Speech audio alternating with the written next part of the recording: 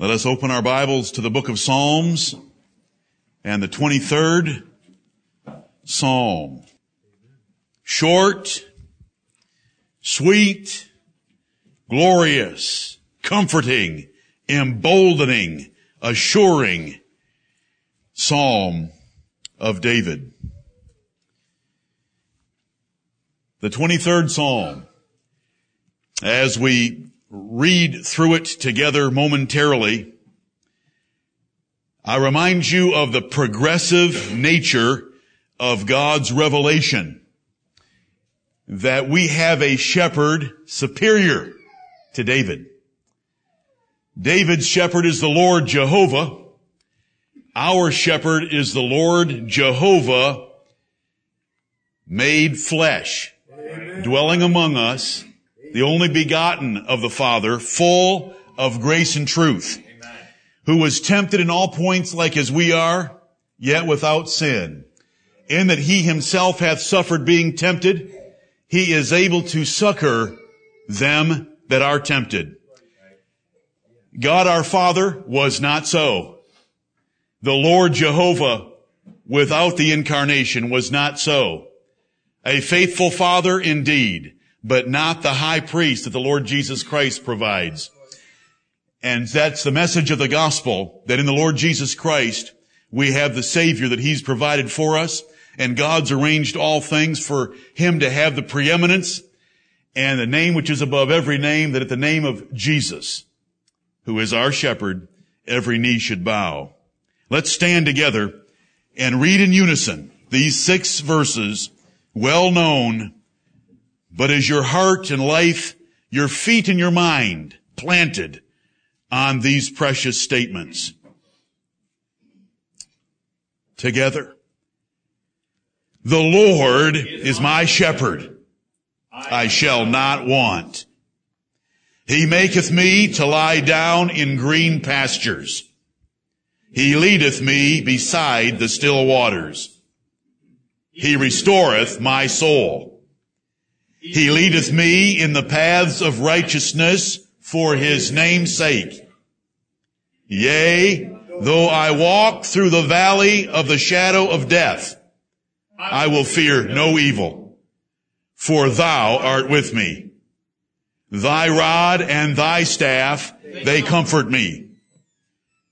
Thou preparest a table before me in the presence of mine enemies.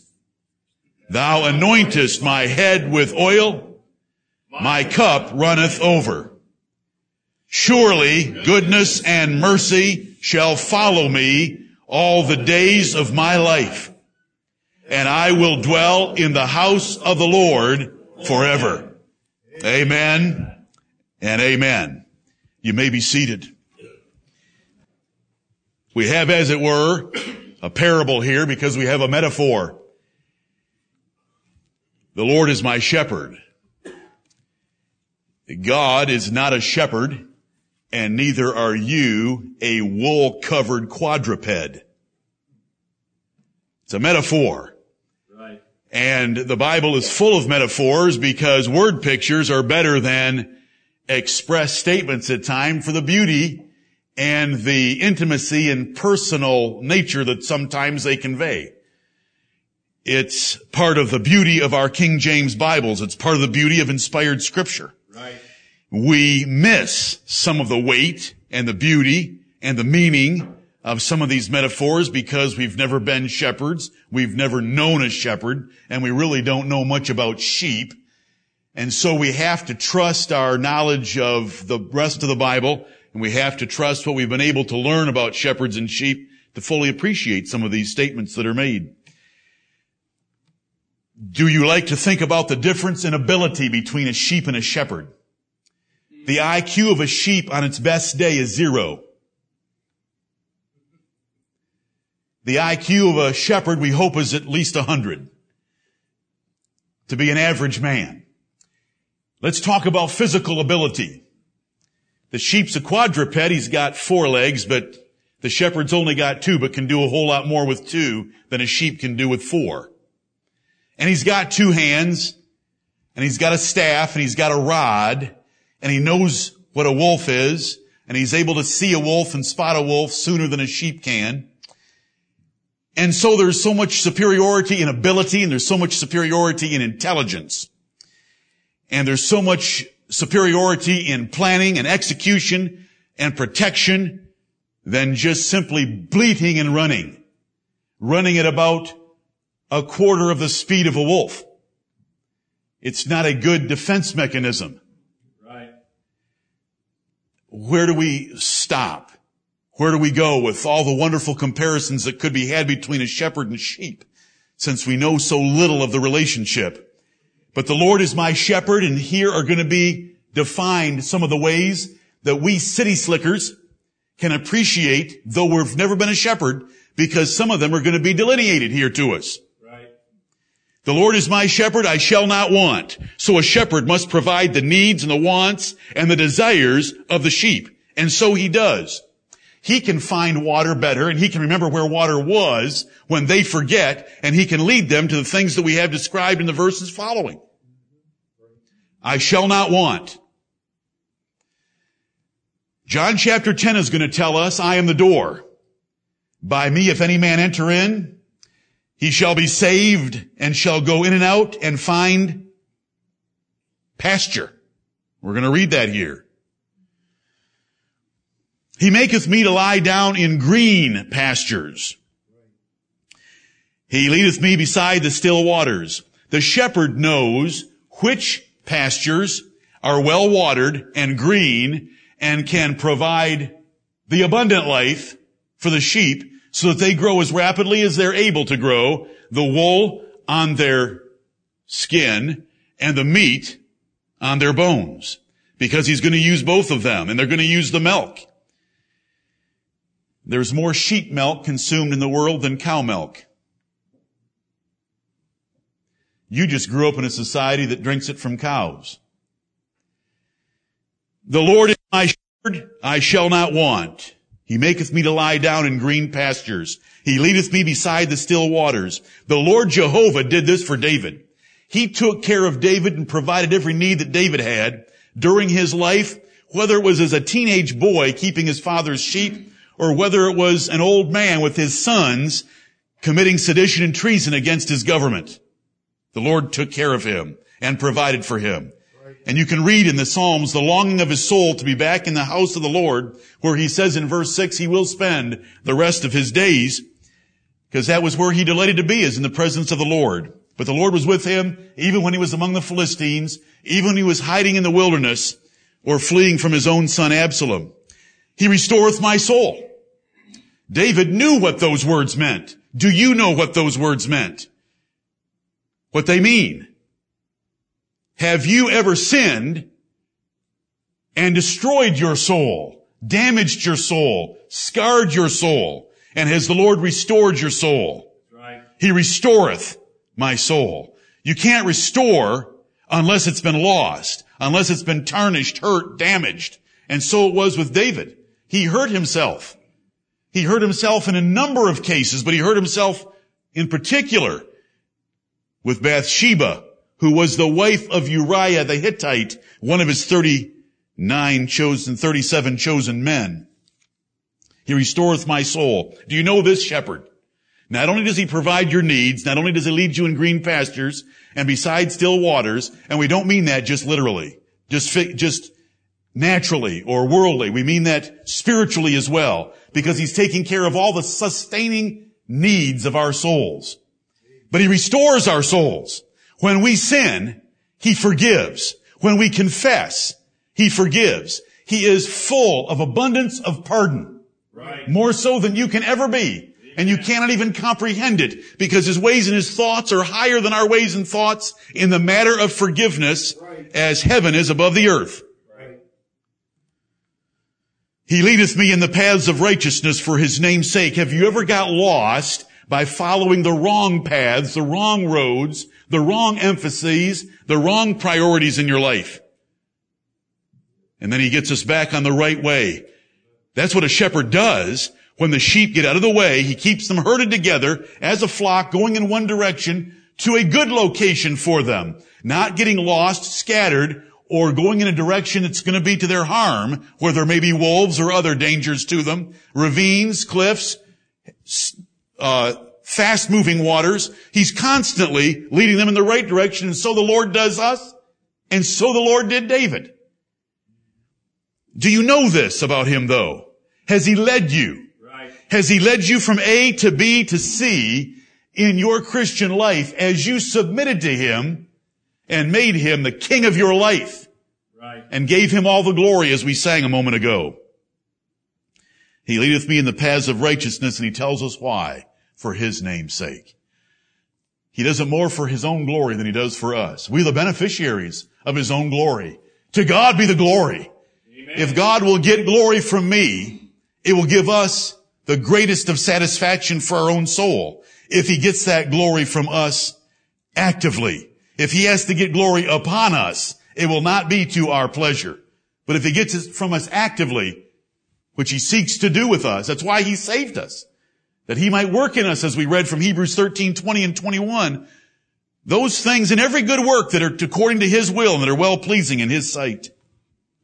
What are you afraid of? Okay, you've sinned and damaged yourself.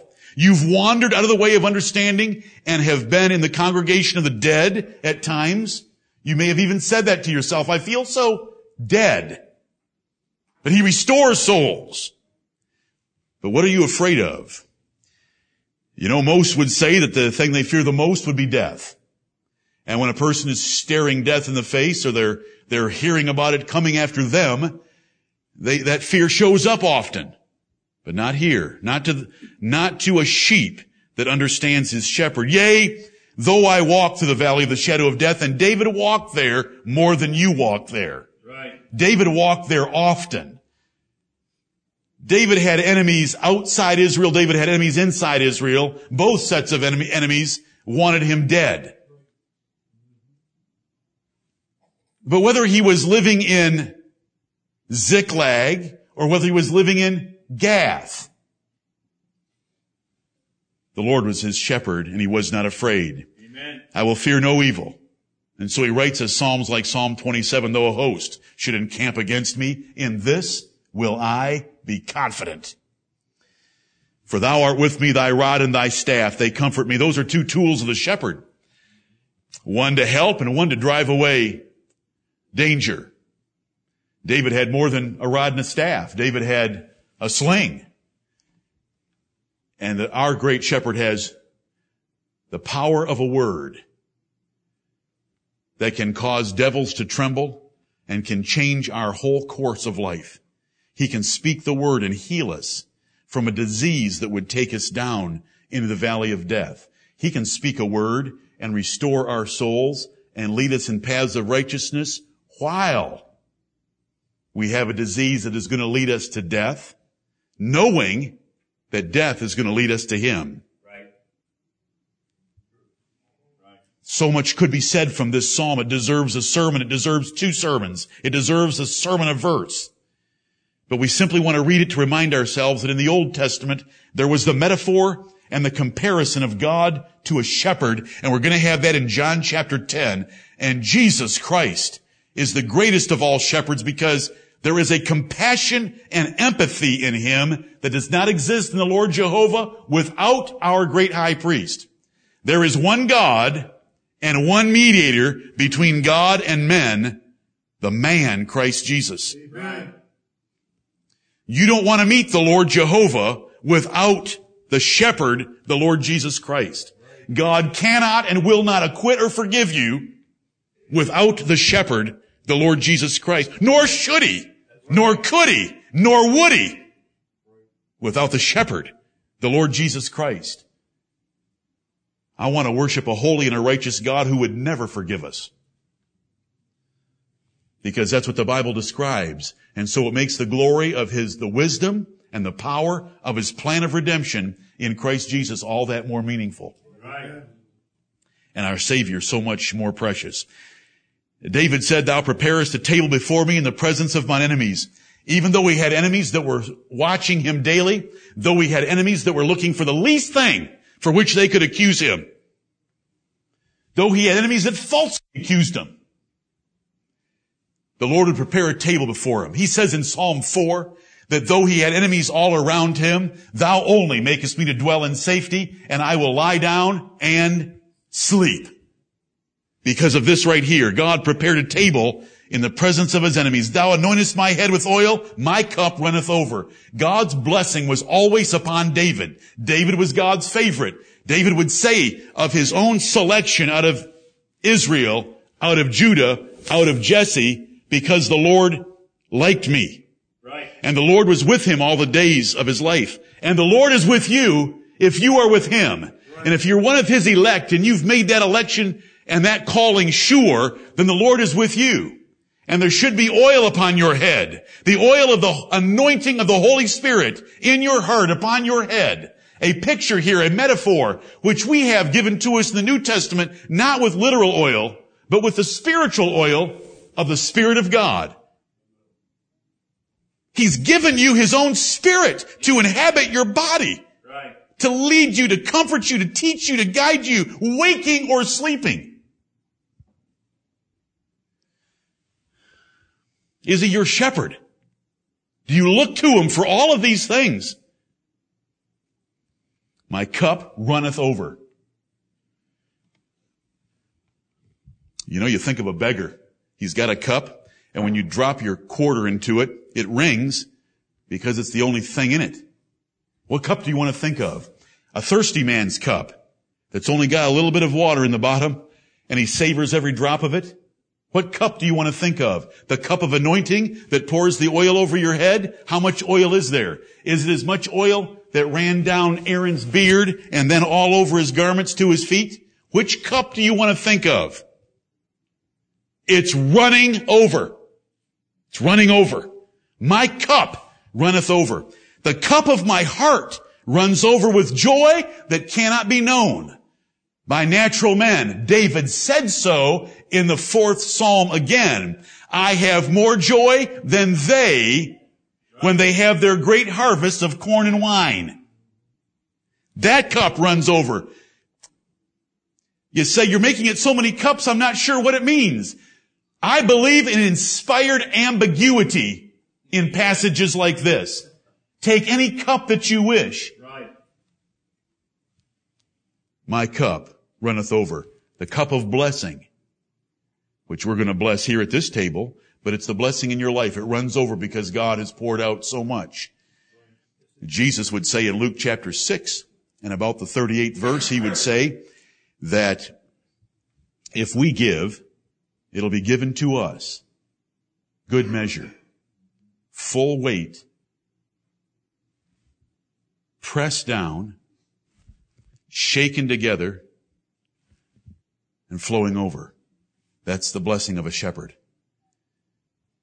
Abundant life. I came that they might have life and that they might have it more abundantly. An overflowing life for the obedient sheep that know their shepherd, know his voice, and follow them, which David did. Surely, here's the guarantee, here's the promise, surely, David was confident in this. Goodness and mercy shall follow me all the days of my life, and I will dwell in the house of the Lord forever. And David ended his life in the house of the Lord. He ended his life with Zadok, the high priest, ministering to him. He ended his life with Nathan the prophet ministering to him. He was in the house of the Lord.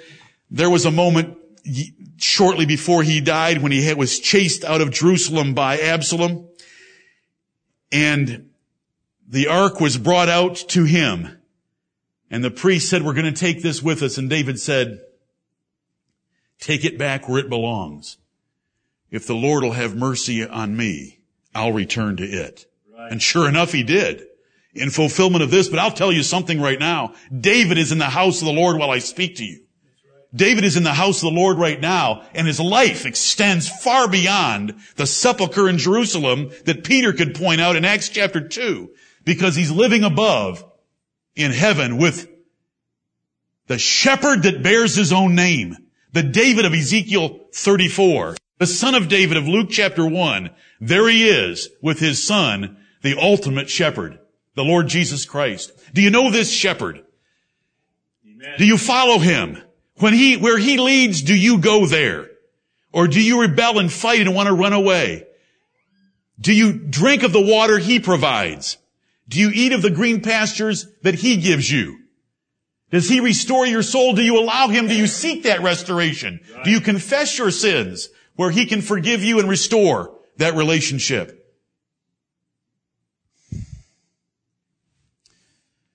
We fail if we just know the words. We fail if we just memorize it. We fail if we just know the doctrine of it. We want to experience it. This is experiential faith. This is experiential knowledge that we want to have, that the Lord is my shepherd. Any problems that I have ever had in my life are not an inadequacy or a lack of compassion or a lack of interest and care and love by this shepherd. Right. Every single one of them are due to the rebellion of my own feet, hands, thoughts, heart, mind, and eyes. Never Him. Amen. When following Him, the cup runs over. The head is anointed with oil. There's nothing to fear. There's green pastures and still water. There's no want to them that fear the Lord. Let us lay hold of our shepherd this day and live for Him, live like Him, live with Him, and follow Him. Right. He's our shepherd. He's made us His sheep.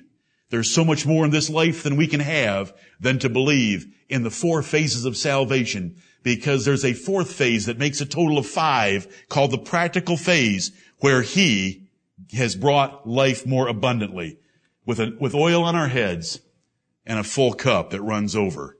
Right. May the Lord be praised, and may we understand and appreciate and love the 23rd Psalm. Amen.